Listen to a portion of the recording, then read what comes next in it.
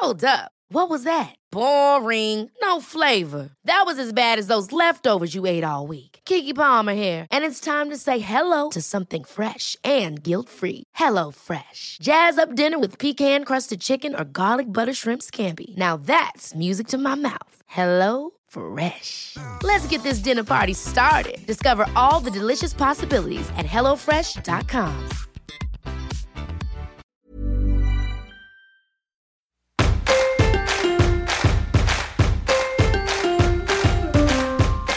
Hi, you're listening to The Middle, injecting soul into the everyday.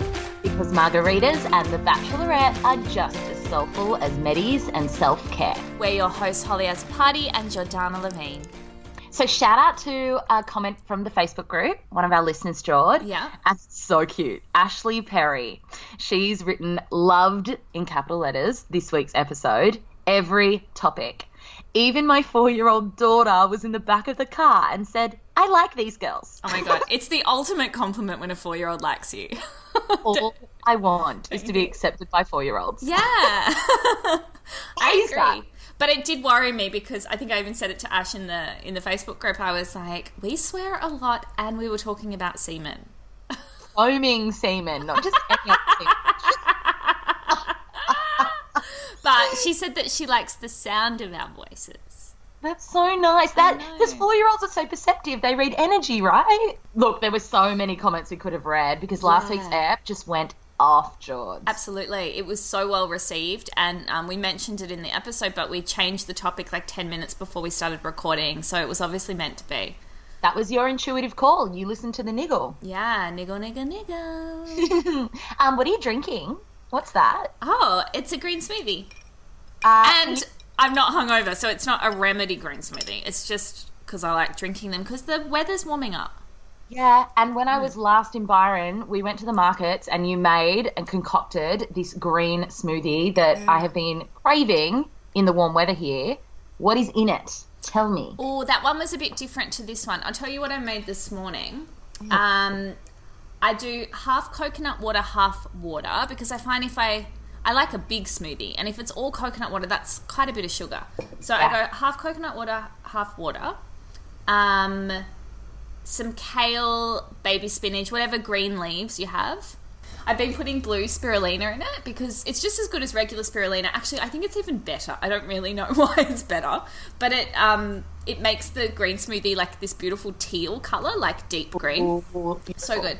I put collagen in it, like bovine collagen, but if you're a veggie, you could put marine collagen in. And I've been using a protein powder. I'm not going to tell you what it is because it'll be a reco next week, so I'll just keep that up my sleeve. And then some frozen banana. Frozen is very important. And a little bit of frozen mango, just small amounts of each. Yum. And a little bit of avocado. Here's the secret ingredient. There's two of them. Lime and ginger. Yes. I remember you did the lime with the rind. With the rind. So I cut off like a cheek of lime and cut it up quite small, but like the rind, the flesh, all of it. And if you put it in a high-speed blender, you have to use a high-speed blender. If you've got a Kmart blender, don't put the rind in. But what it does is it gets rid of it completely, so it's not bitsy in your mouth. And it just gives it this like really, really amazing tang. My friend Kate Levins, who listens to the podcast, she taught me how to do that. We used to work together in the kitchen at HelloFresh. I was the head chef there and she was my assistant. And she taught me that trick. And I thought, oh my God, that's crazy. Why would you put the rind of a lime in your smoothie? But it is amazing. Can testify it is delicious. It's so good. Like, it's so limey. Yum. So are you more of a smoothie gal or a juice gal? Yeah, I'm not really into juices. Neither. I'm definitely a smoothie gal, but to be honest with you, I think I used to, I don't know if people on the show know this about me, but I used to work for I Quit Sugar. I was the editor back in the day. And look, there's lots of great things that come from quitting sugar, but they really scared everybody off drinking any kind of juice of any description, you know. Really? Yeah. And so I've got this like, I love a green juice and I love a veggie juice, but it just feels like concentrated sugar to me. It doesn't, like, there's no fibre in it. I just don't really see the point of it. I love to chew my smoothies. Like, when I'm, like, having a smoothie, I like it to be substantial, and I feel like that for a juice, I'm not getting that substance. So that's why I'm a smoothie gal. Yeah, and also it's filling. Like, it's a meal, a smoothie. Like, that, I just had a smoothie after my walk this morning. That's my breakfast. Like, I won't eat again this morning. And it's a really good way to get all the nutrients in as well. Absolutely. And your greens, which is important. Yeah. Do you know what I've realised? I'm not getting in anywhere near enough greens that I should. And I feel like that's where, like, smoothies and juicing is an easy way to up them, because I like my greens, but I'm not having enough. With juices, you're actually not getting your greens. Yeah, right. Like, you're getting some of the nutrients from them, but you're not getting any of the, like, fibrous nature of them. Okay, so smoothies are where it's at this summer, friends. Smoothies are where it's at. It's not for everyone. It's very important as well. Like, I cannot drink smoothies in winter, and I used to try and do that. But, like, from an Ayurvedic perspective, having cold foods and cold drinks in winter it's really hard for your digestive system to digest and absorb the nutrients from them. Yeah, this is what my naturopath Kate, another Kate who also listens to the podcast, has been trying to. You have to be called Kate to listen to this podcast. It's true. To get a shout out, your name must be Kate.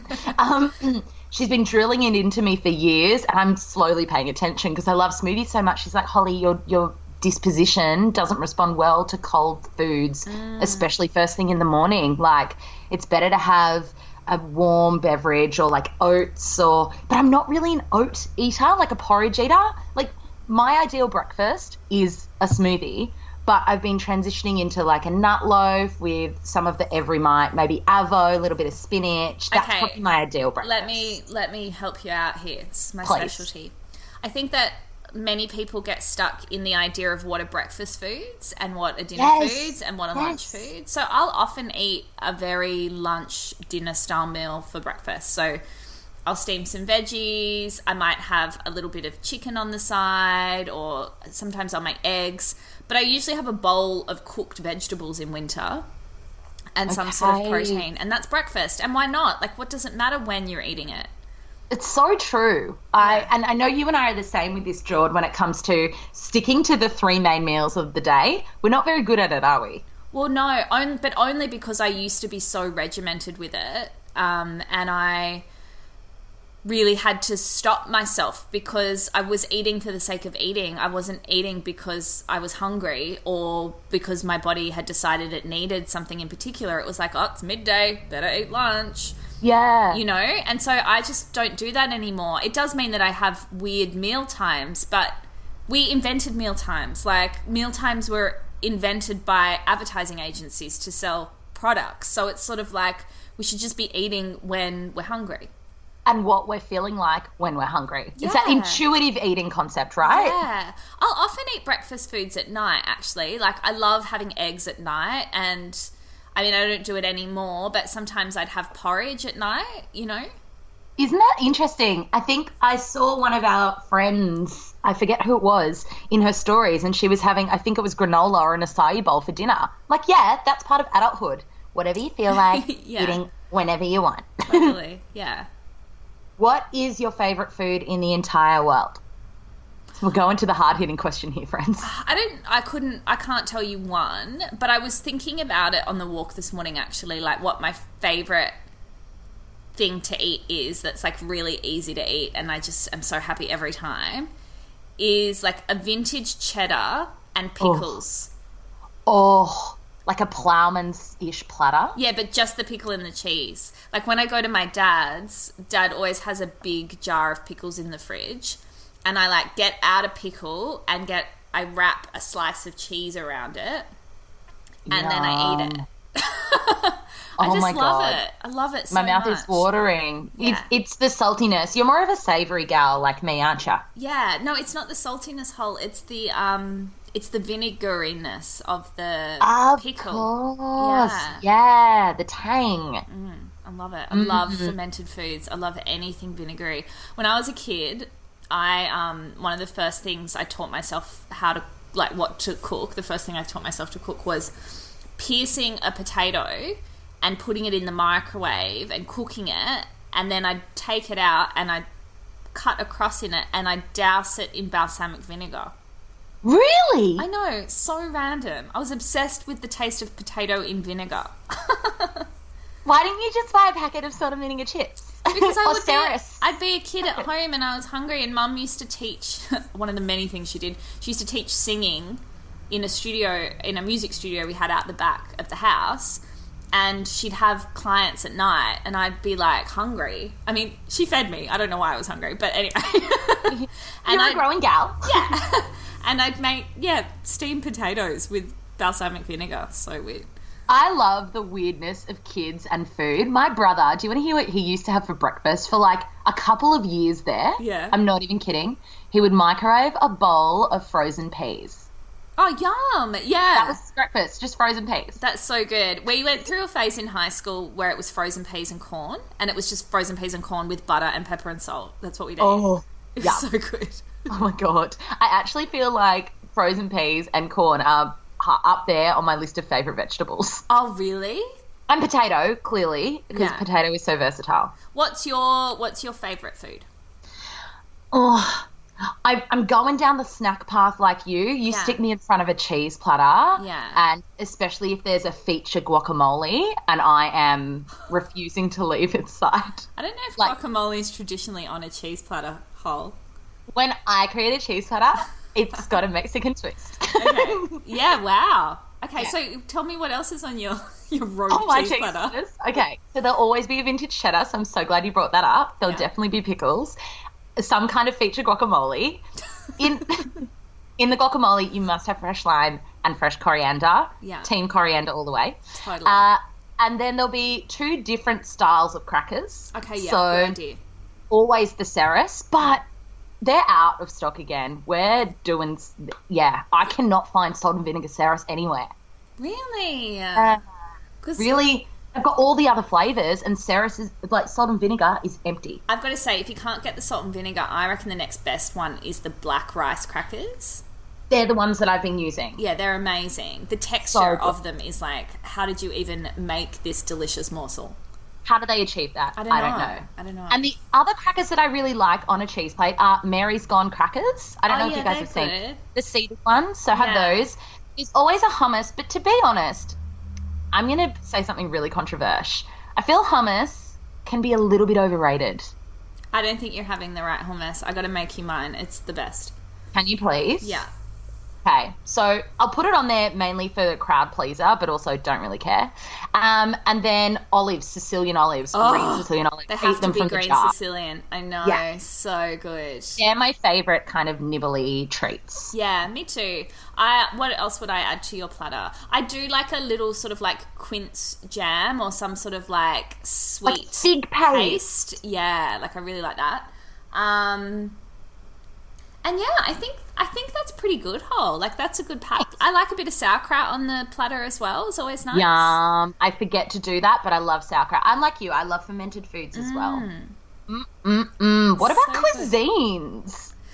It's funny. You know, every time we're having this conversation, I get 2 sides of me come out. I've got, like, the foodie who loves to eat, and then, you know, I spent a big portion of my career in the food industry, so I kind of tap into like chef as well. I love it. In terms of eating as a cuisine I like to eat, I don't know, to be honest with you. I'm Gemini. I get bored very easily, so like don't just give me one cuisine and expect me for it to be my favorite, you know? Oh my God, you're so funny. I love it so much. Don't just stick me into a box and label me as Italian. I need all of them. Well, I know your favourite cuisine's Italian, like by far. And I love Italian, but the thought of having to eat it for the rest of my life just like... Really? Well, yeah, because I want to have a bit of Mexican and I want to have a little bit of, you know, Vietnamese. And Vietnamese? Yeah, and I wouldn't mind like a splash of Cuban. You know, and Portuguese. You just like to keep it fun, flirty, and fresh. I totally understand. Yeah, I could gladly eat Italian food for the rest of my life. My gut health would not be thankful, and neither would my skin. Or maybe it would, actually. I don't know. Probably not. What, why would it? Well, do you know what's interesting? When I'm in Europe and I eat just without question of, you know, is there gluten in this? Is my stomach going to be upset? Blah, blah, blah. And I just eat all of the delicious carby foods, my body's pretty fucking solid and doesn't react with the bloating or the gas or the breakouts. It might be something in the gluten here that reacts poorly in my body, but I can feel it. Trent and I went out for Italian last weekend and I just felt so off the next day. So it's so interesting. Yeah, I've heard so many people say that. I wonder, we probably do process gluten a little bit differently here, but I also wonder whether that you have a different mindset and mentality when you're on holiday than you do when you're at home. And I think when you can enjoy the food that you're eating and enjoy the experience, I think you actually get a healthier outcome no matter what it is you're eating.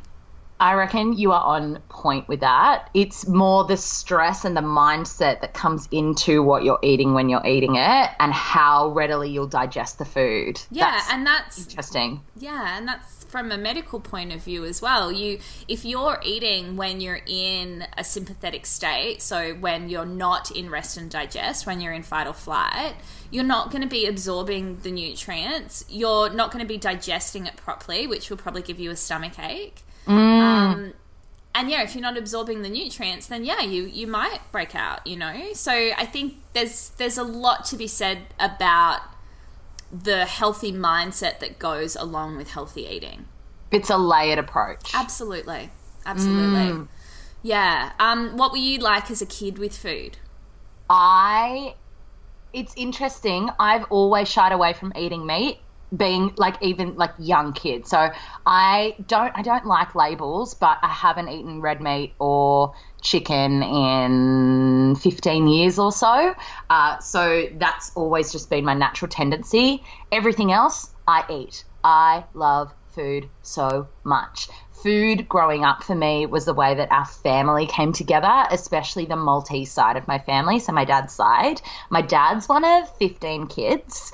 So isn't that crazy? So my memories growing up with food has been my nana who would cook these amazing meals for us, and we'd all sit around the table, and at all the occasions, Christmas and Easter, everyone would just feast on Maltese food. So pastizzi and baked macaroni. Maltesers.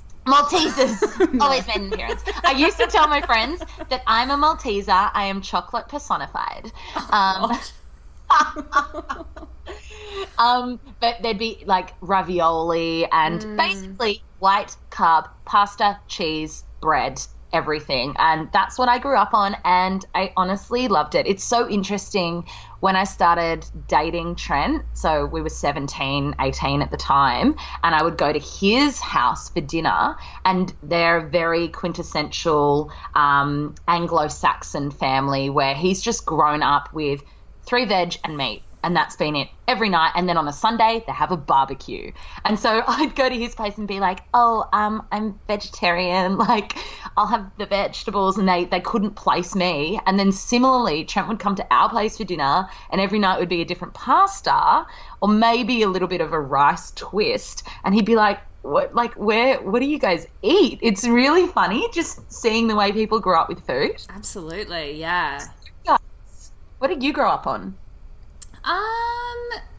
Just food. I mean, I don't really know what to say. My mum is a great cook, and my dad is also a great cook. And so, yeah, I just remember lots of very balanced meals growing up. I had a lot of food allergies as a kid. My mum was very good at dealing with them. Wow. And so, yeah, I don't know. Food was always just... there was never a thing around it. We always had beautiful food. There was always food in the house. I never felt guilty about food as a kid. Lots of salads, and yeah, I don't really know. I've always eaten meat. I've never been a fussy eater at all.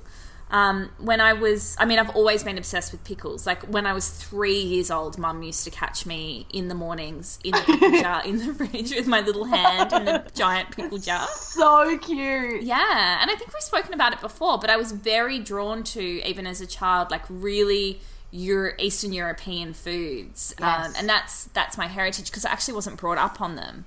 But I was always drawn to like smoked fish and pickles and kraut and the vinegars, and like rye bread, just weird things for kids to like. So weird. I know. I love that. But it's interesting, isn't it? Because I also like I was never. I've always had this natural like talent and also like affiliation to want to be able to create food. And I think that there are some people that say to me, oh, yeah, I don't know, I guess Mum always cooked for me at home, so she never taught me to cook. She just always had dinner ready for us, or Dad always cooked, or whatever it might be. And I don't remember Mum ever being like, okay, this is how you make a blah, blah, and this is how you make a blah, blah. But it was just this kind of like feeling where I needed to know, and I wanted to know because I wanted to cook for myself because I loved food so much that I guess I was just kind of observing it and just mirroring it maybe, or I don't know, maybe it is a natural talent when you can cook. I feel like it definitely is, and I've seen you cook, Jordan. I've been very lucky that you've cooked many a dish for me, and you're very good at it. But I feel for you it's quite an intuitive process as well, isn't it? Yeah, definitely. And I think as I've gotten older and I'm not so obsessed with what people tell you to eat, because I definitely was in my 20s, it's an intuitive thing, the eating process as well now.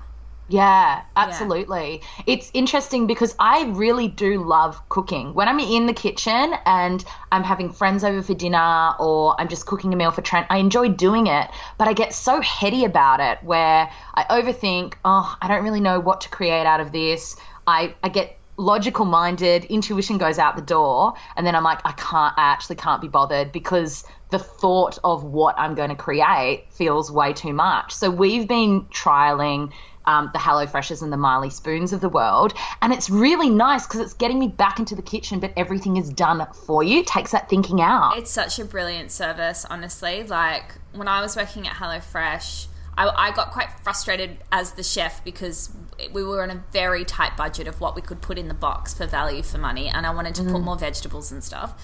But in terms of people still cooking for themselves but not having to think about the process, so the groceries that you need being delivered to you with the recipe, you don't actually have to do anything, but you still have to cook it. So you've still got the power, like you're still not you're not getting takeaway, you're not giving up. It's just a different way of delivering. Different approach. Yeah. And there's not the food wastage as well, which to be honest, I've been so guilty of, Jord. I'll go like to the farmers markets and be like, oh, I'm going to get all of this beautiful fresh produce. And then it sits in the fridge and I look at it and go, I don't know how to turn this into a thing. Okay, yeah. So I think that happens to a lot of people. Yeah, I get debilitated by it. But cooking's a flow state activity as well, so it's so good for your mindset. Oh, it's so good. I love it. If I'm very stressed, I'll cook. If you are having people over for dinner, will you follow a recipe from a cookbook? I don't use my cookbooks anymore, but I used to. I had a stack of them, Jord, and they were some that Trent was like, just get rid of them. You open them twice a year. I became obsessed with the cookbooks. So now I have a few go-tos that were recipes and then I put my own little spin on them. But mainly it's just that I've memorized recipes in the past and I know what's going to taste good. Okay. Yeah. But if I put like a table of ingredients in front of you and said, make something... I could do it like Ready, Steady, Cook. Yeah, or like Surprise Chef. Yes, I would love... Actually, that would be so fun. Yeah, my brother, when I used to go over to my brother's house for dinner, he was a lawyer, so he'd come home from work and he was just very tired.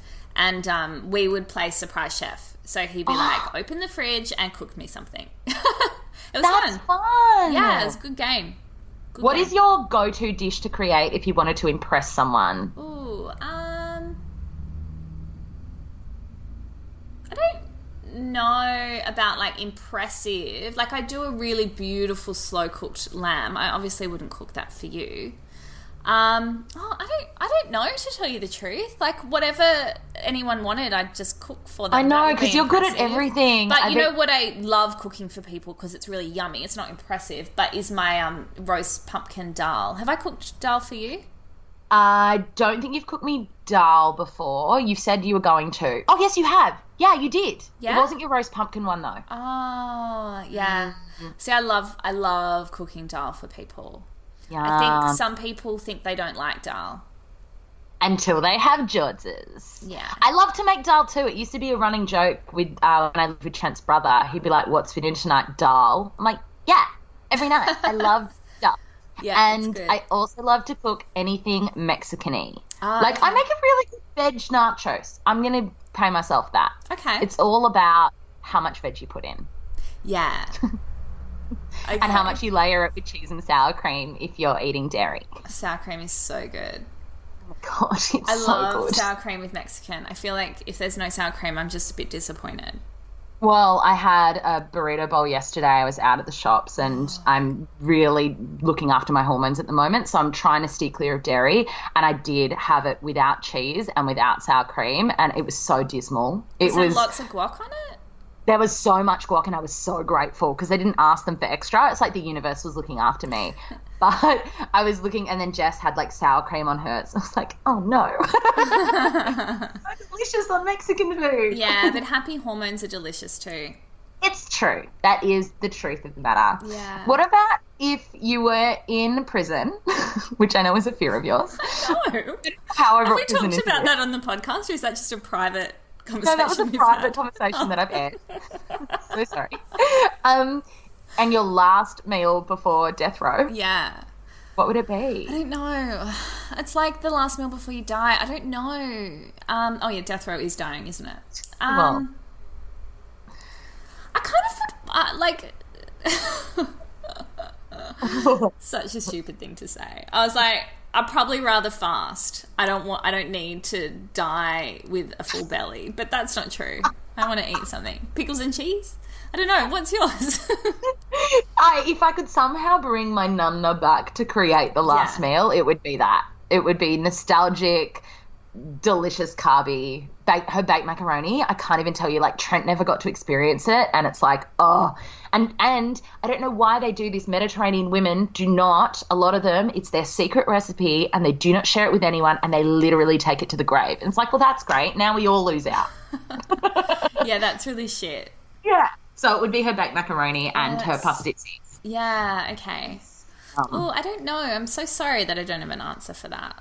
That's okay. You're a chef. You've tried many a food, so it would be very difficult for you. Yeah. What's the weirdest thing you've ever eaten? Oh, my God, so many weird things. Because one of my first jobs in food publishing was as a restaurant reviewer. Oh, my God. Yeah, which is great. Like, it was great. I'm not complaining. But we went to some really weird restaurants sometimes. The weirdest thing I've eaten...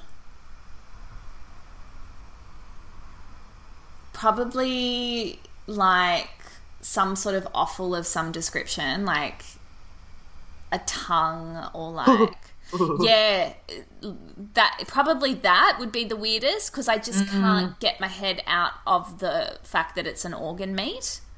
That's not okay. But I've got to say, I'm not very adventurous with Asian food. So there's probably people that have tried some really like strange Asian dishes. Oh yeah. And I just don't really like Asian food. I don't know why. Like, I hate yum cha, and I would just never want to go out to a Chinese restaurant. That doesn't seem like fun to me at all. We've had this chat because I'm the same. Yeah. It's weird, isn't it? It is weird. I can't tell you exactly what it is, but it's my dad's favourite is going to Chinese. I was going to say, because we never went to Chinese restaurants as a kid, and I thought, oh, maybe that's it. No, my dad, if you are hanging out with my dad and he's like, let's go to dinner, it is to a Chinese restaurant. He loves it, which is so bizarre because he's just this like Maltese man. He just loves Chinese food. Interesting. He loves all of the Chinese vegetables and all of their stews and everything. I love Indian food. Oh, I love Indian food. I love dal, and I love just all of it. I love a laksa. Yeah, okay. Delicious. And we've just started to enjoy and appreciate ramen. Also controversial, because George and I at the beginning of this year were like, no, we don't really care for ramen. Well, I don't, because I don't really care for noodles in soup. I mean, I don't love laksa either. I'm just like, I love laksa. I do like I love like Thai and Vietnamese flavors, like coriander and lime and chili and ginger. Like, that's exciting. Yes. I feel like Chinese food sometimes just gets very like corn floury and MSG and sugar, like lots of sugar. I mean, it'd be great to hear from listeners if there's a like must-try Chinese food where we're just missing out. We can give that a try and let you guys know what we think. But I was never partial to Vietnamese food until last year. Well, I visited Vietnam for our honeymoon last year, and then we were there in January this year. Oh, my God. Their street food. We did a tour and like a cooking tour on the back of these motorcycles. We went to 7 different stops. I have such a newfound appreciation of Vietnamese food. Their pancake, I forget the actual name, but they do this Vietnamese flat pancake that stuffs all of the things. Yeah, it's called I did a feature on it in a magazine. Did you? Yeah. I'm going to find out. Keep talking. Guys, it's not a sweet pancake because fun fact, I'm not a big sweet gal and definitely not with pancakes, but this is like, it's almost like a eggy ban zhao. Yeah. Oh, it is so delicious. I had them every day multiple times. And also their buns that they stuff with tofu. Being vegetarian in Vietnam is so easy. Like, there's an abundance of good food. Yeah. So good. I'm going to do some rapid fire questions for you. Okay. Like a this or that. Okay? Yeah. Parsley or coriander? Coriander. Chili or garlic? Chili. Salt or pepper? Ooh, pepper. Do you know what? I'm going through a pepper phase at the moment too. Yeah. I never have appreciated pepper until recently. Can you tell me what yours were? Garlic or chili? Oh, hang on. I want to do one more. Okay. Coconut oil or olive oil? Olive oil. Yeah. I like coconut oil for certain things, but I mean, I would drink olive oil out of the bottle. Absolutely. Use coconut oil as lube. Use olive oil for cooking. Chili or garlic? Garlic. Definitely. Oh, okay, yeah. And what was the first one? I don't remember. Parsley or coriander? Coriander. Although I'm starting to appreciate parsley as well. I never really have. I actually don't really like parsley. Like, I'll eat it if you put it on something, but I don't like it. What about rocket or baby spinach? I mean, both of them for different reasons. I don't like rocket. I know. No, I think you do. You haven't had it right. I just haven't had these foods right. Hummus or guacamole? Guacamole. Mexican or Italian? Probably Italian, yeah. Okay. Yeah. That's all I got. I was coming up with those on the fly. Yeah, they were really good. But I'd love to hear a little bit more about like your relationship with food whole. Like you're a great eater now and you like love food and you appreciate food, and I know you loved it as a kid, but have you ever struggled with food? Yeah, absolutely. I mean, I think majority of women can relate to hitting puberty and your body changes and you go, what the fuck is happening to me? I all of a sudden have hips. And there was a phase in high school where I was definitely more considered with the foods that I was eating. But then that kind of fizzled out. And I remember, I mean, I was at uni eating Easy Mac for lunch. You know those like mac and cheese you could heat in the microwave, and I was having ice cream every night, and I just didn't really give food thought.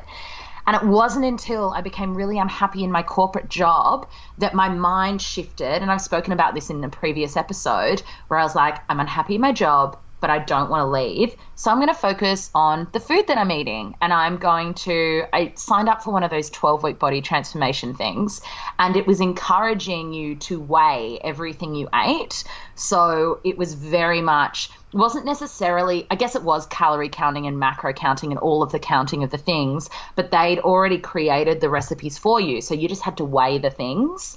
And anything outside of that, I did not eat. I felt incredibly guilty. I didn't go out socially. I didn't enjoy food anymore. I lost a lot of weight and it was very unhealthy. And I was so critical. And food just became unenjoyable. It became bland. It tasted shit. It was all about, how can I fuel my body to get the biggest gains and lose the most weight? And it wasn't about enjoyment. And from coming out the other end of that, because that period of my life I became riddled with adrenal fatigue and burnout and leaky gut and parasites, and my body was just like, no.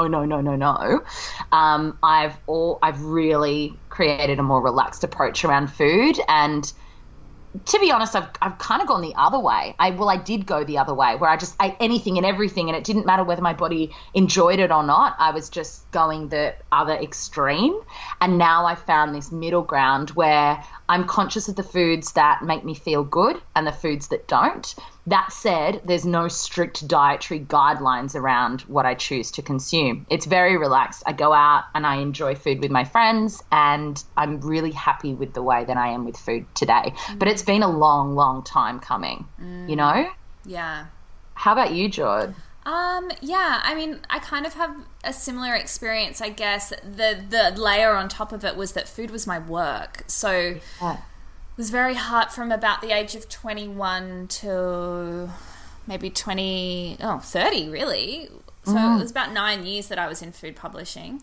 Wow. And part of that, which I don't think people realise, is, well, the first part of it was restaurant review. So I would be going out to different restaurants and eating lots of different food. Another big part of being in food publishing in the publications I worked in is that we were right next to a test kitchen, and all the recipes that appear in the cookbooks or the magazines are getting tested in the kitchen, and all that food's coming into the office. So it's really great. Like, we get to eat it all, but it's like there's always food on offer. And yeah, I had a super fast metabolism in my early 20s. And then it started to slow down, and I realized that I couldn't just be indulgent all the time. And I kind of went in reverse. So I got really interested in health, and I kind of moved into more of the health publications with food. And, you know, there's so many different things that they tell you, contradictory things that they tell you, but I tried to do all of them, you know, and I felt so consumed by what I was eating. I was counting all my calories.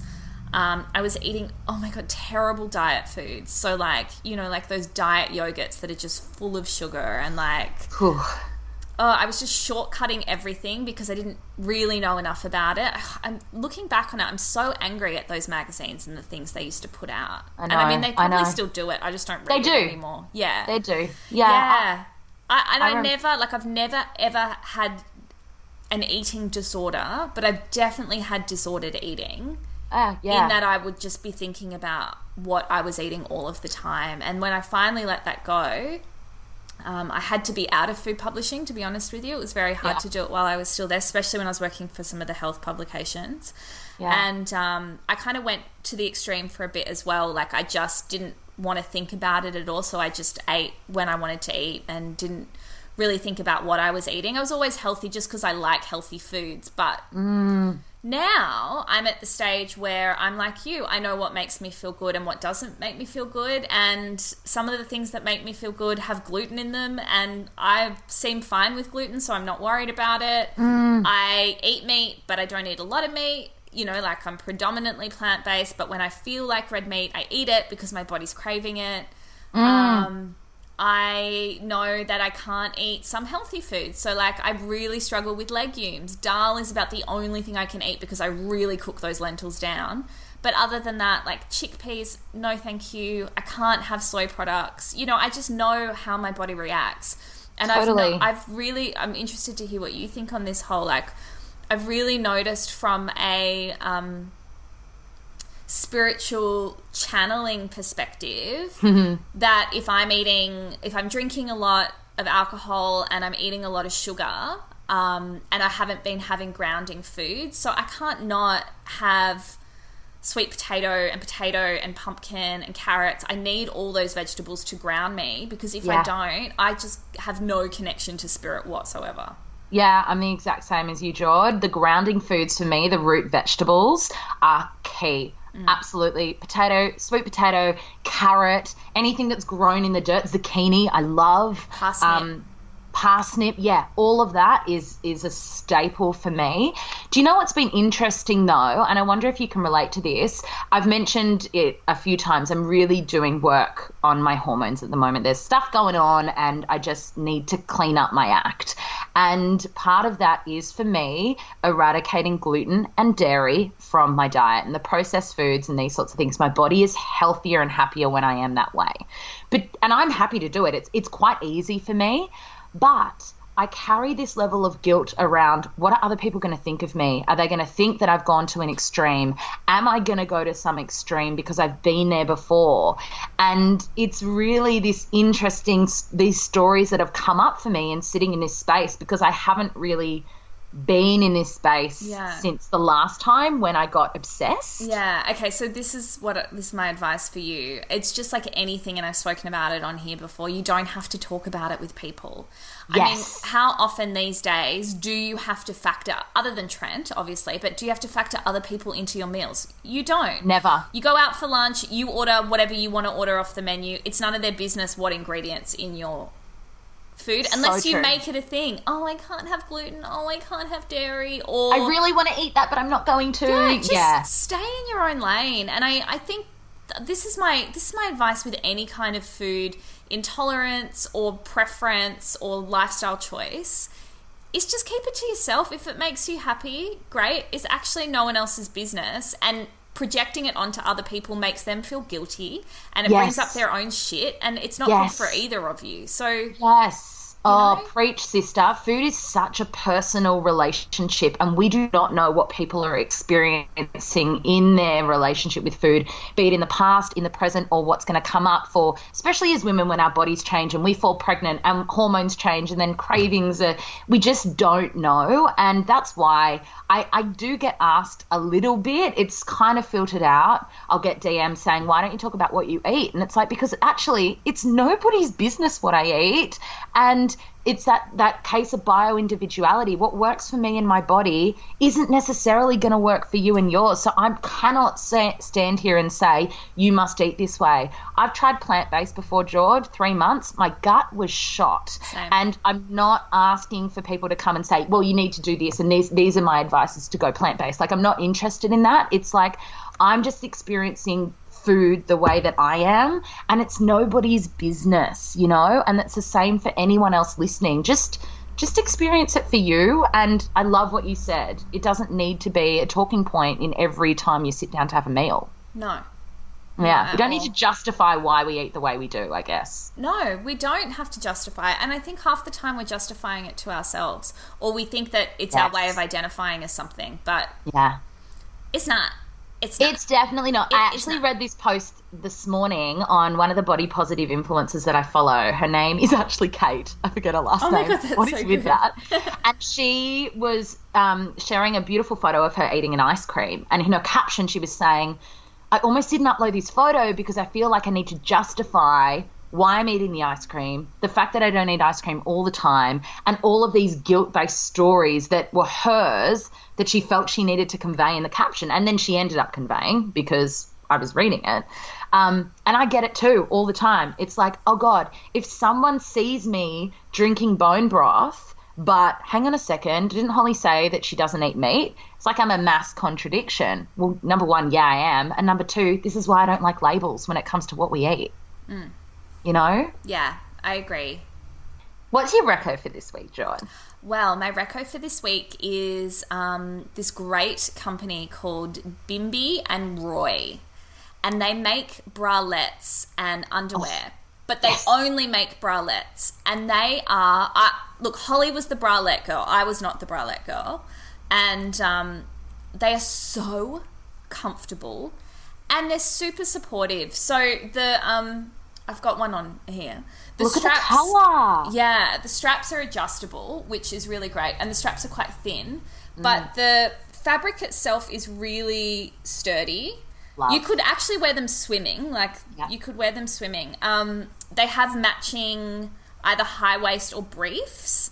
And they come in lots of different fun colours and patterns. I've only got one, but I will be getting more, definitely. And they're just, I can't really explain it. I don't know why they're so comfy. I guess the thing is they're stretchy, and they actually have a lot of coverage. So they do. Yeah, I'm an 8E in a bra size, and I got the medium, and it's probably a little tiny bit big across the back, but it really fits the cup quite well. Beautiful. And she's got a size guide on the site that says, you know, if you're a 10F or if you're a, you know, 12G or, you know, or smaller sizes too, whole, they exist. Then what size to get. And I'm really impressed. I got the medium pants. I got the high-waisted briefs, and they're a little bit big, and I'm usually a 10 on the bottom. So if that's an indicator for people. Beautiful. But then I actually don't mind. This is a weird fact about me. I actually don't mind like bigger briefs. I'm the same. Yeah, like I wouldn't wear them under jeans, but like if I'm wearing a maxi dress or to bed sometimes, like I really like a high-waisted full brief. That's big. Would you choose that over G-string? No. I wear G-string, but G-strings with jeans and stuff. I don't like wearing G-strings under dresses unless it's a tight dress. Totally. Yeah.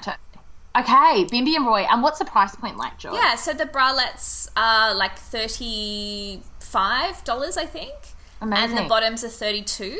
So you get a set for like $70. And they double as swimwear. Like you can. I've worn different bralettes in the water before, and it's fine. But they're actually, I don't know what you call the fabric, but it's like, it's not just cotton. Like it's sturdy. Yeah, it's like swimmer material. But you wouldn't wear them just as swimmers, but you could. Oh my gosh, such a good reco. I'm literally going to buy some today. They're really, honestly, they're really, and the really prints great. Are beautiful. Oh, they're amazing. I've got like a few different prints in my cart ready to go. Oh my God, love it. Bimby and Roy. Bimby and Roy. Holly, what is your reco this week? Well, guys, believe it or not, Tren and I went to the movies on the weekend. Yeah. And I know George has seen this movie too, so we'll have a chat about it. We went and saw Joker. And I forgot in the movie app to say that I really do love the Batman movies. I don't know if it's because my brother loved Batman growing up. I went as Poison Ivy to a fancy dress party when I was really young. Did you? I went to my sister's 21st as Poison Ivy. I love that. Yeah. So much. So I love the Batman saga and the stories. And I've always felt some kind of weird affinity with the Joker character. Like when Heath Ledger was Joker, he just was incredible. So Tren and I were like, yep, let's go. I want to put a trigger warning at the beginning of this. It is a very dark, confronting movie. So if you are not open to violence and I guess the heaviest stuff for me wasn't actually the violence. It was the psychological thriller aspect of the film. Well, it's essentially, it's a film about mental illness. Mental illness.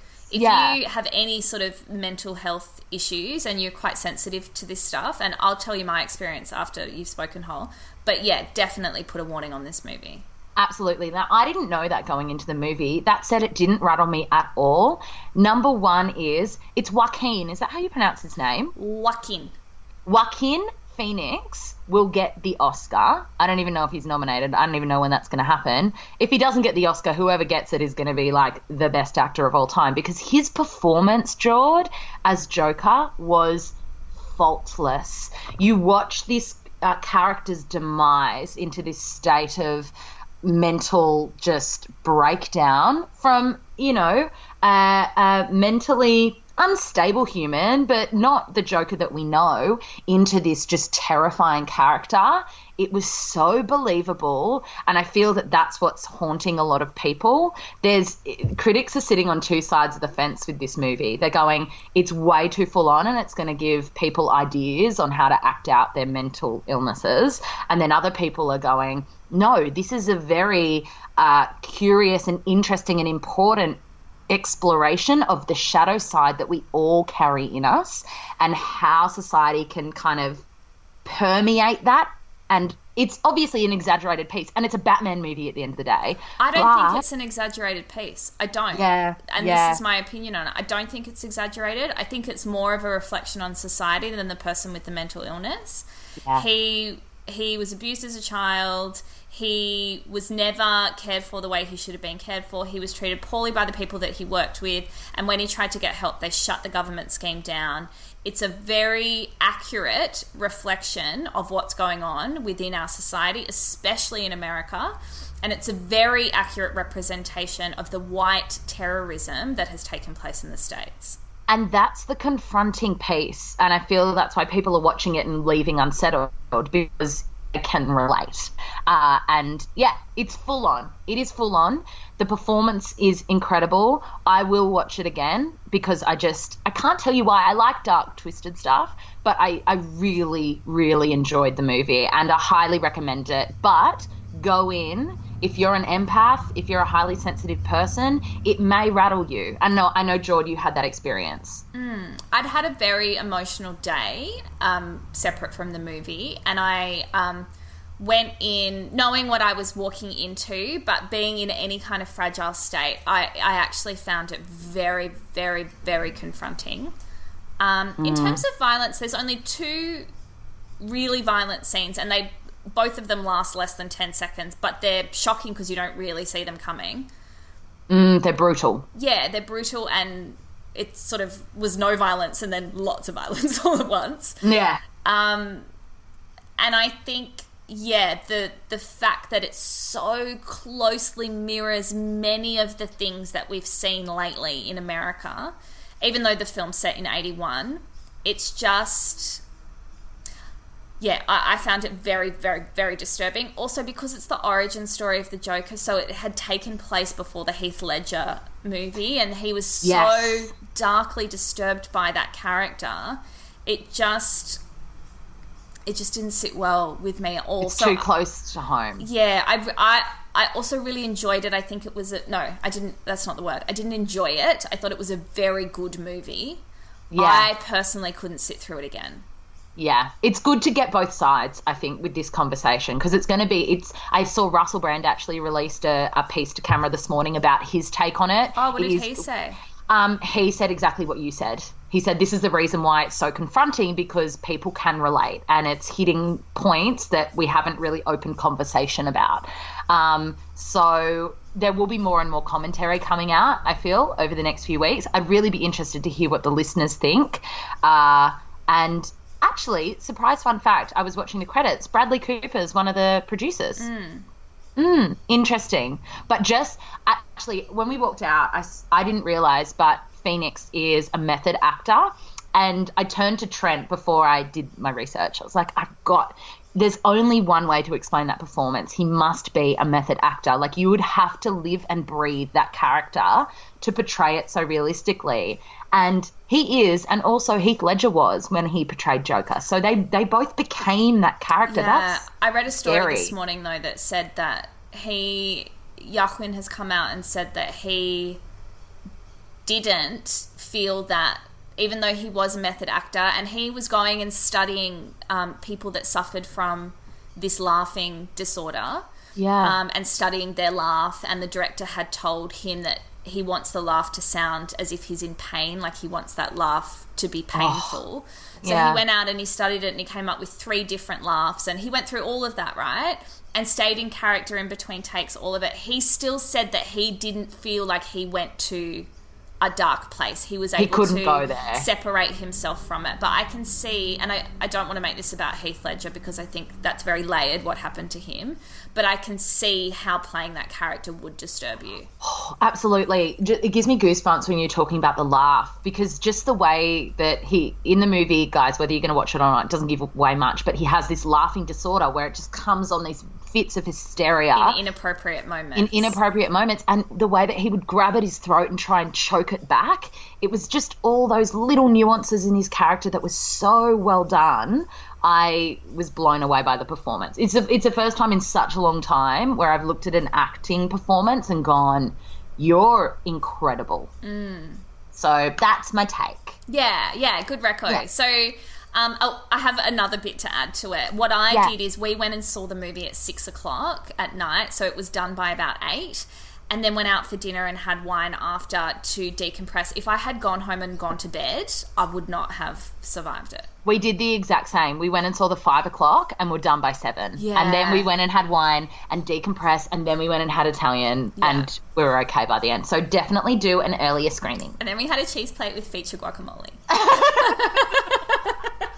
Extra coriander on the side.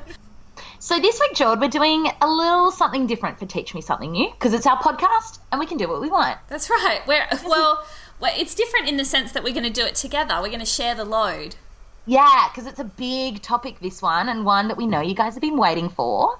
Do you want to do the unveiling, Jord? I'll do a drum roll. Okay. The chakras. Yes. Okay, so we both work with chakras in a few different ways. Holly, do you want to give a bit of a background on how you use the chakras?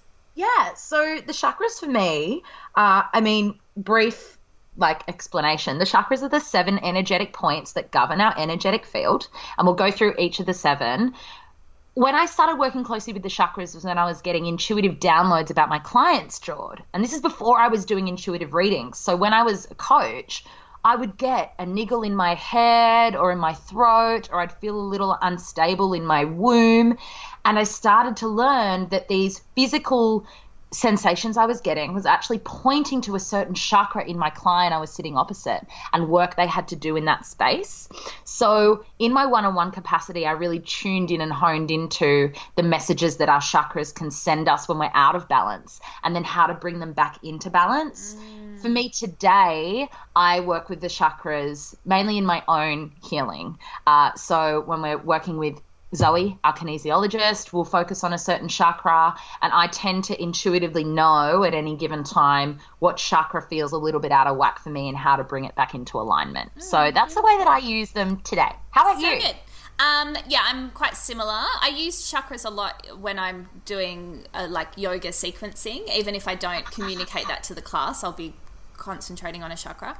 I clear my chakras every morning with self-muscle testing. So I just do a generic clear of everything just to check everything's in alignment. But when I sit down to write my book, I also clear myself to the book, just making sure my chakras aren't out of line with anything I'm trying to write. So a lot of the time my sacral chakra's out because that's my creativity. And then another times my throat chakra's out because it's my communication. So I just check that everything's clear so that I'm really getting everything across that I need to get across. Then the only other time, would be when we're working with Zoe, or you and I are doing a clearing with each other, or we've hooked into something energetically. Yes. Then it'll usually be hooked in through a chakra. So they're the energy points that run through the body, and they describe them as wheels of energy that are constantly spinning.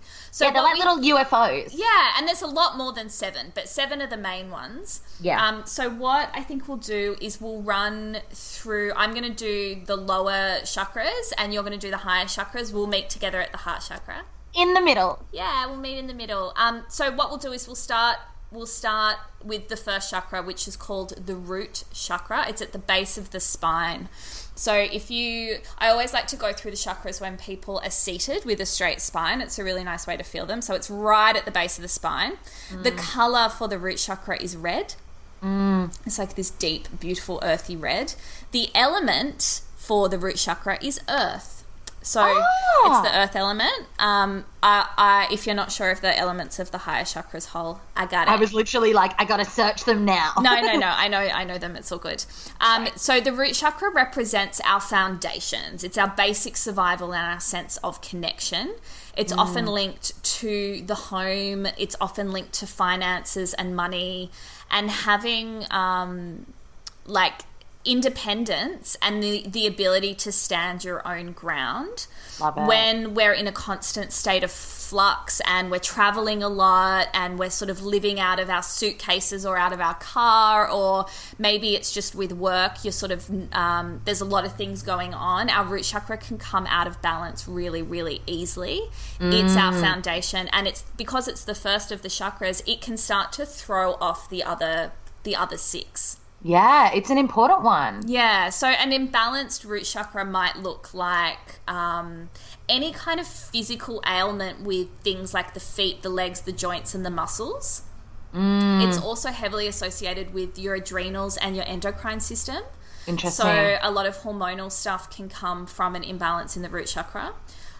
Emotionally, when your root chakra's off, it can trigger feelings of isolation, loneliness, insecurity, abandonment, depression, disconnection, and instability. So interesting, isn't it? If you're wondering where I'm getting all this information, I wrote an article called What are the 7 Chakras for Women's Health magazine. You can Google This it. is amazing because you can just fill in the blanks with my higher chakras later on. So if you Google What are the 7 Chakras, Jordana Levine, this article will come up. Amazing. So a way that you can heal and balance the root chakra is what we were talking about before, Hole, like eating nourishing root vegetables. Yes. So your pumpkins, your sweet potatoes, your carrots, anything that's grown in the ground. And some proteins, like, not for you obviously whole, but like red meat is really good for the root chakra. Eggs, nuts, and red foods as well. I did a whole blog series on my website. I don't know if it's still there. I probably pulled it down when I was a food blogger in a former life. And it was all of the foods that are associated with the different chakras. So filling up on red foods like pomegranates and raspberries and cherries and tomatoes. So that's a really beautiful way to balance the chakra. Yes. And then in terms of like activities and stuff, getting out into nature, going for a hike. Barefoot. Yeah, being barefoot, doing yoga poses like mountain pose and like the warrior series, anything that brings you back down into the lower limbs is really good.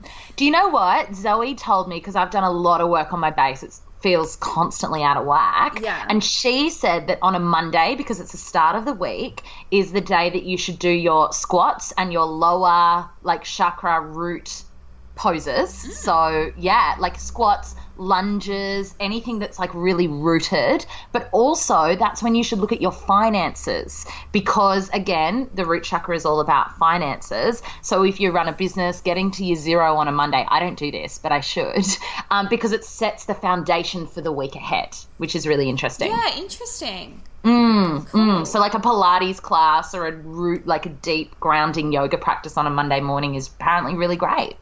Interesting. Okay, sacral chakra. Oh, wait, no, I want to tell you what the Bija mantra is for the root chakra. So the Bija mantra is like these healing, cleansing sounds that are associated, they're Sanskrit mantras that are associated with each chakra. And so everyone's really familiar with the mantra Om, and I'll tell you what chakra that relates to. But the sound for the root chakra is Lum. Lum, lum, lum. So if you repeat that over and over and over again, the vibration of that, and feel that vibration going down into your root chakra, it can be really cleansing and really healing. I love that. Yeah, it's really beautiful. Okay, so the next chakra, we go up to the sacral chakra. It's located in the lower abdomen, just below the navel. And the other thing to remember about the chakras is that they're the front and the back of the body. So they're not just like at the base of the spine at the back. It comes all the way through to the front. Yeah. The color of the sacral chakra is orange. The element of the sacral chakra is, do you want to take a guess at it, Hole? Well, I would say fire, but wasn't the root fire? No, root was earth. Oh, so what's sacral? Well, think about what's going on and what parts of your body are down in the sacral chakra. Well, the reason I said fire is because I know it's sensuality and sexuality. Oh, is it water? Yeah. So Interesting. You've got your bladder and your womb down there.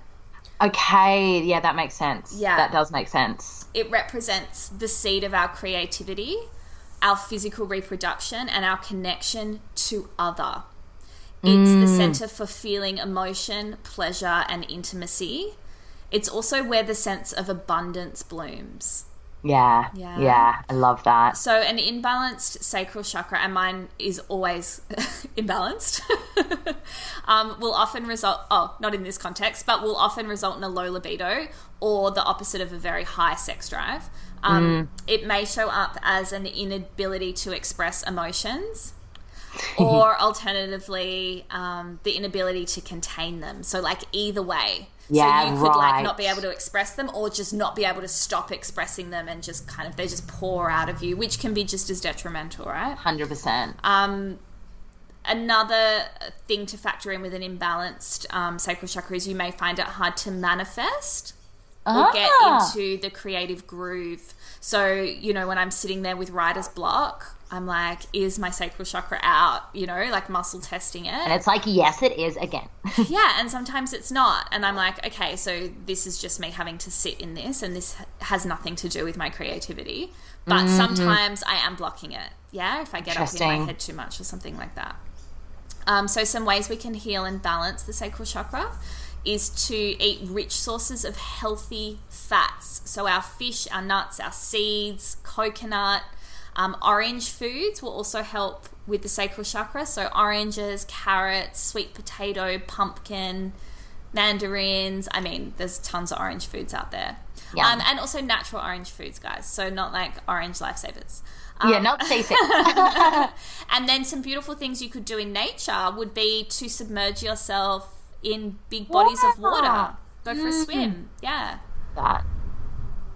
And dance, actually, really great for the sacral. Moving the hips, moving that womb, hippie shit. Blowing music. It's a very feminine chakra. So anytime I'm feeling like, I need to get back down, it's like I'm doing wiggles. That's what I'm doing right now, guys. But moving the hips. Yeah, beautiful.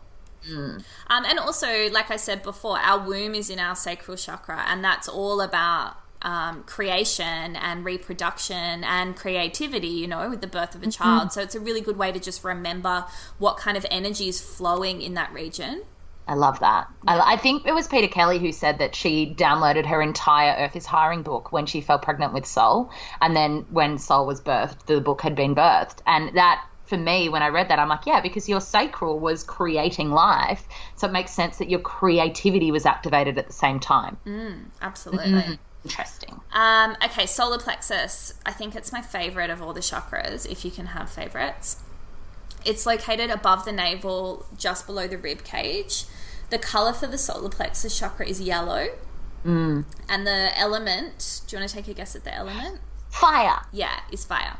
The solar plexus represents our energy center and personal power station. It's responsible for our willpower, self-discipline, and our self-esteem.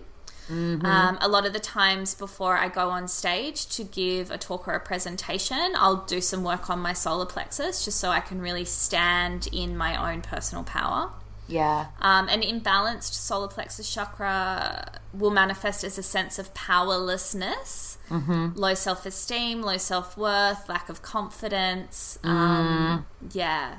It's the one to be seen in your light. If you're struggling to step into your light, there's solar plexus stuff at play for sure. Yeah, and also I think that our solar plexus is very easily wounded by other.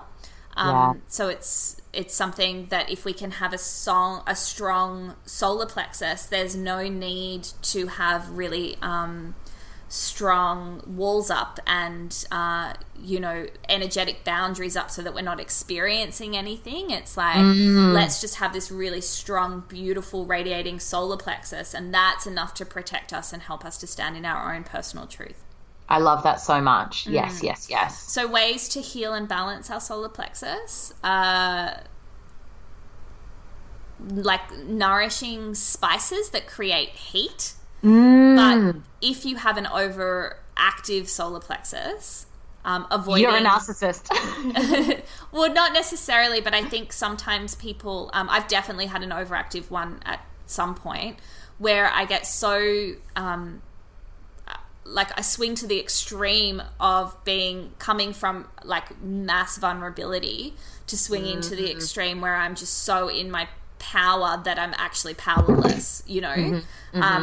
just watching that. Avoiding hot and spicy foods is probably a wise idea because we don't really want to stoke the fire. But if you need to add a little bit more fire into your solar plexus, then, your chilies and all of that, but like turmeric and cumin and those sorts of spices. Yes. They also say grains and legumes, but I mean, if you can digest them, I can't. So there you go. Also, yellow foods like bananas, pineapple, corn, chamomile, lemon.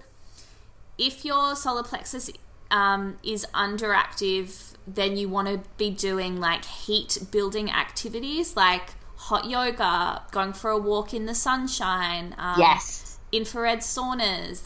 They're all going to help heal and nourish the solar plexus.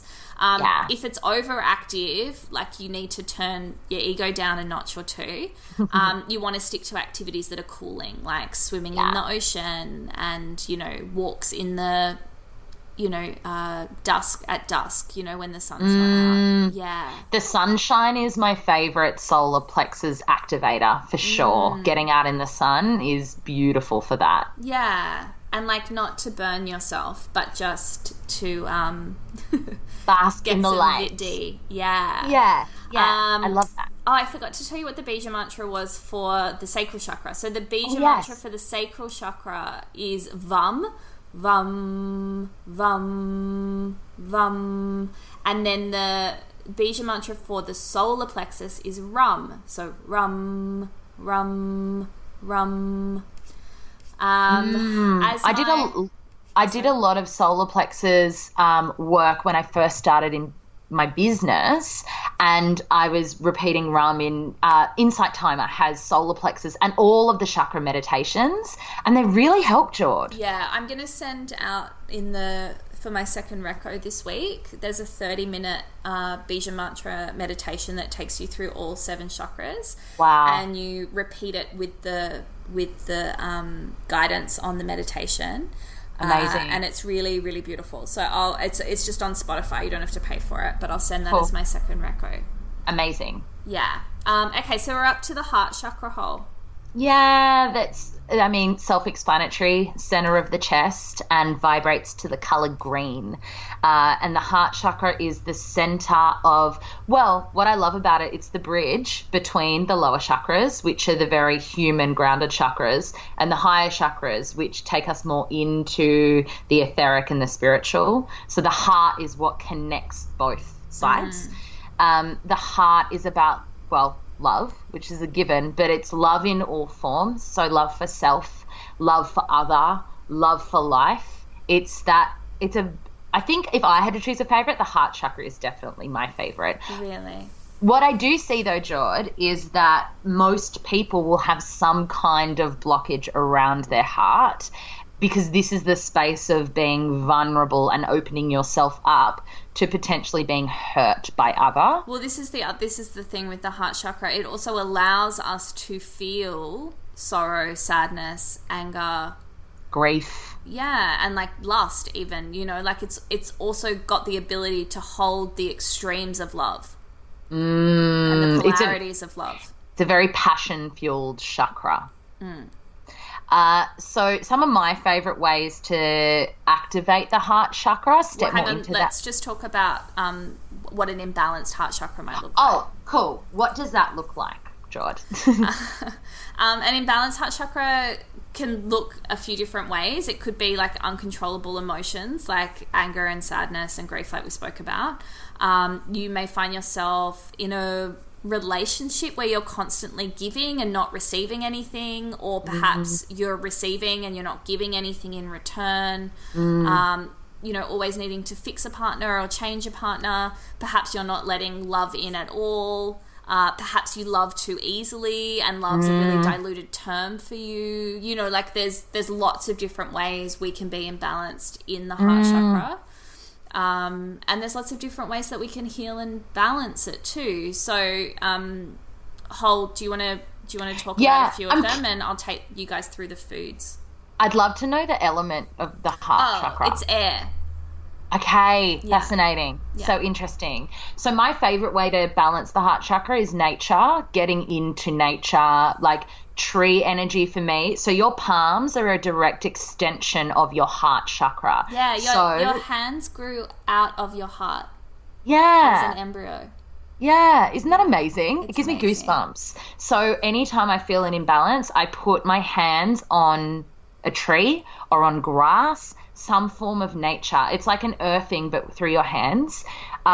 Anything green, so getting into green spaces, grass, trees, bushwalking, that's my go-to for the heart chakra, but also expressing love, and we hear it. If you want to receive love, give love. So without the tendency for an overactive heart chakra, telling that person that you love them, or doing, maybe acknowledging what your love language is and engaging more in those sorts of activities for yourself and for other. Self-love is a big one in the heart chakra as well. Absolutely.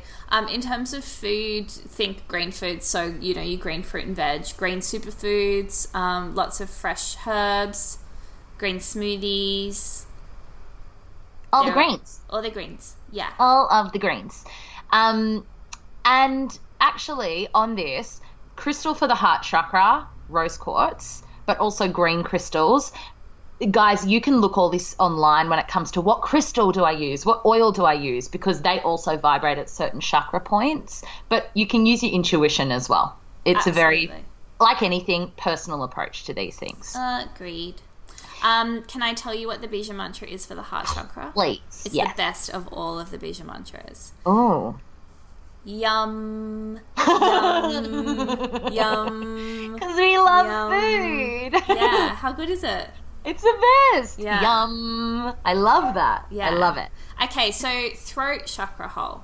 Throat chakra is housed, you guessed it, in our throat. It vibrates to the color blue. Throat chakra is our portal of crystal clear communication. It's expression, yeah? So if we have an imbalance in our throat chakra, we'll often find that we're holding back saying what we want to say. Expression is hindered. When I was working one-on-one with people, it would manifest in ways of, when you feel a lump in your throat and you just can't swallow it down, or maybe you go to say something but you repress. It's all of that kind of, I want to express, but I'm not enough, or this person isn't going to hear me. It also holds people pleaser tendencies. So expressing what you think someone wants to hear as opposed to what you really want to say, and limiting beliefs around your ability to communicate. So I'm not a speaker, or I'm not a writer, all housed in the throat chakra. Did I cover all of the non-functioning throat chakra things? The imbalance. Yeah. Yeah. The other imbalance can be an inability or an unwillingness to accept criticism from others. So, like, to receive their expression. Of course. Which is So interesting, blocking isn't it? someone else's expression. I guess defensiveness would play into that then, which is very interesting.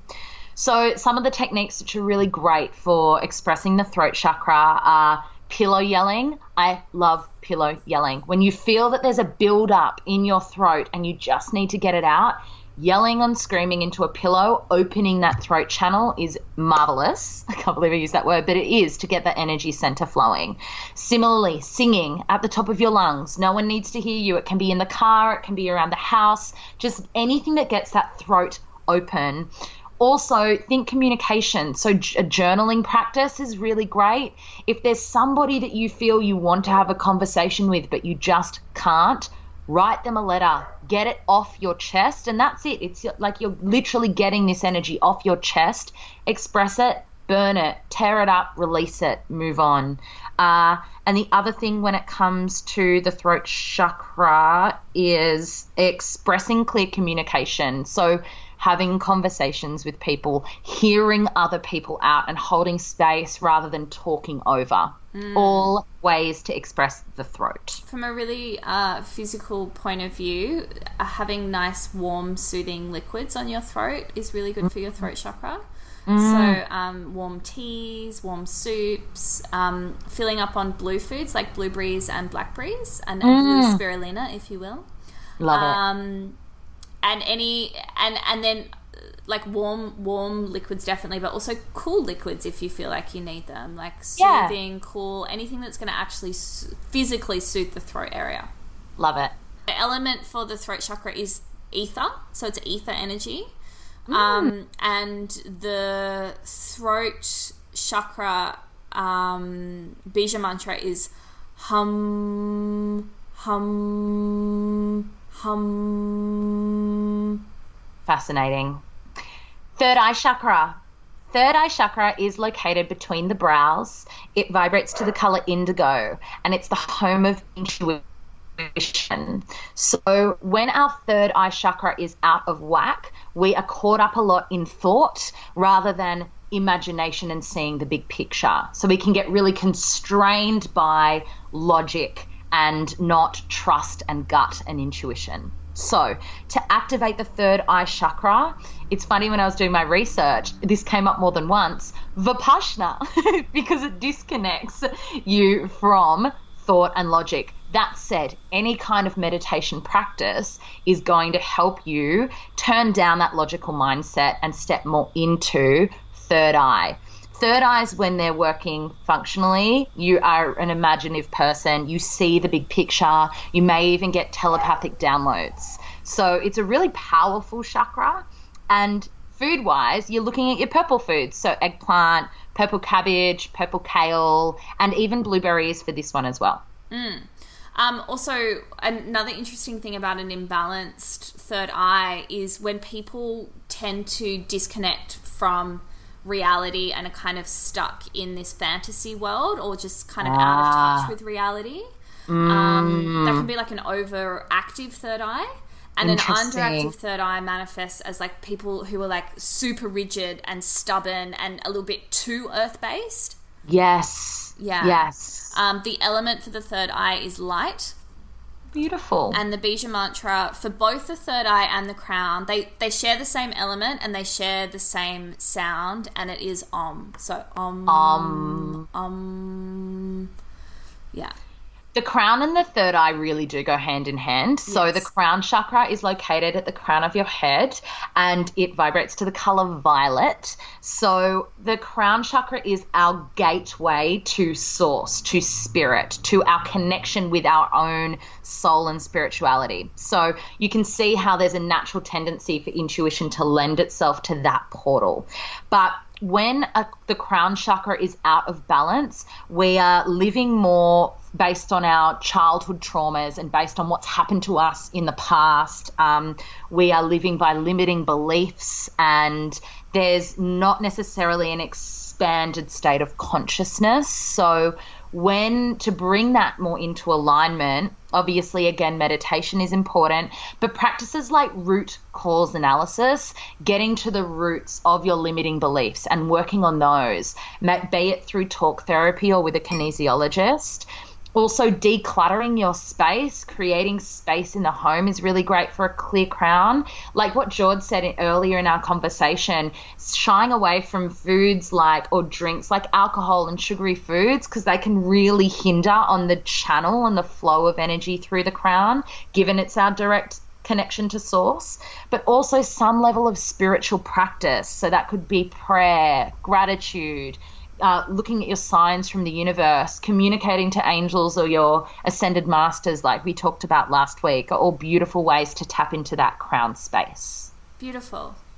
In terms of foods, there actually are no particular foods to help access crown chakra, if anything, and I don't encourage it. This isn't me giving you permission, but it's a fasting from food that can allow a clearer channel. So sometimes... You know, that's why it's very helpful sometimes to meditate in the morning before you've had any stimulant or any foods that your body needs to digest, so that it can really kind of concentrate on that beautiful channel without being distracted by digesting food or whatever else. Makes so much sense. That's why in Vipassana you don't eat very much as well. Yeah, definitely. So look, if the chakras are something that you're interested in, then definitely just Google it, honestly. Like, that's where I learned everything about it. Yeah, we've told you all the basics, and it's just getting familiar. Like Holly said, Insight Timer which is free, has some really beautiful chakra meditations, whether it's through the Bija mantras or just activating certain chakras. And yeah, tell us what you think. If there's more that you'd like to know about the chakras that you think we could do another episode on, let us know, and we'll happily explore it. Absolutely. And maybe Jord will put the article you've written in the newsletter this week. So if you guys aren't subscribed and you want to get that meditation that Jord mentioned, and also links to obviously the recos from this ep and Jord's chakra article, definitely jump on the link in our bio on Instagram and subscribe. Love it. You've been listening to The Middle with your hosts Holly Azapati and Jordana Amin. Join our Facebook group, just search The Middle Podcast Show, and follow us on Instagram at @the_middle_podcast. See you next week.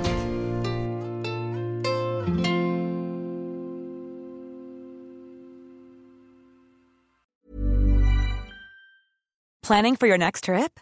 Elevate your travel style with Quince. Quince has all the jet-setting essentials you'll want for your next getaway, like European linen, premium luggage options, buttery soft Italian leather bags, and so much more. And is all priced at 50 to 80% less than similar brands. Plus, Quince only works with factories that use safe and ethical manufacturing practices. Pack your bags with high-quality essentials you'll be wearing for vacations to come with Quince. Go to quince.com/pack for free shipping and 365-day returns.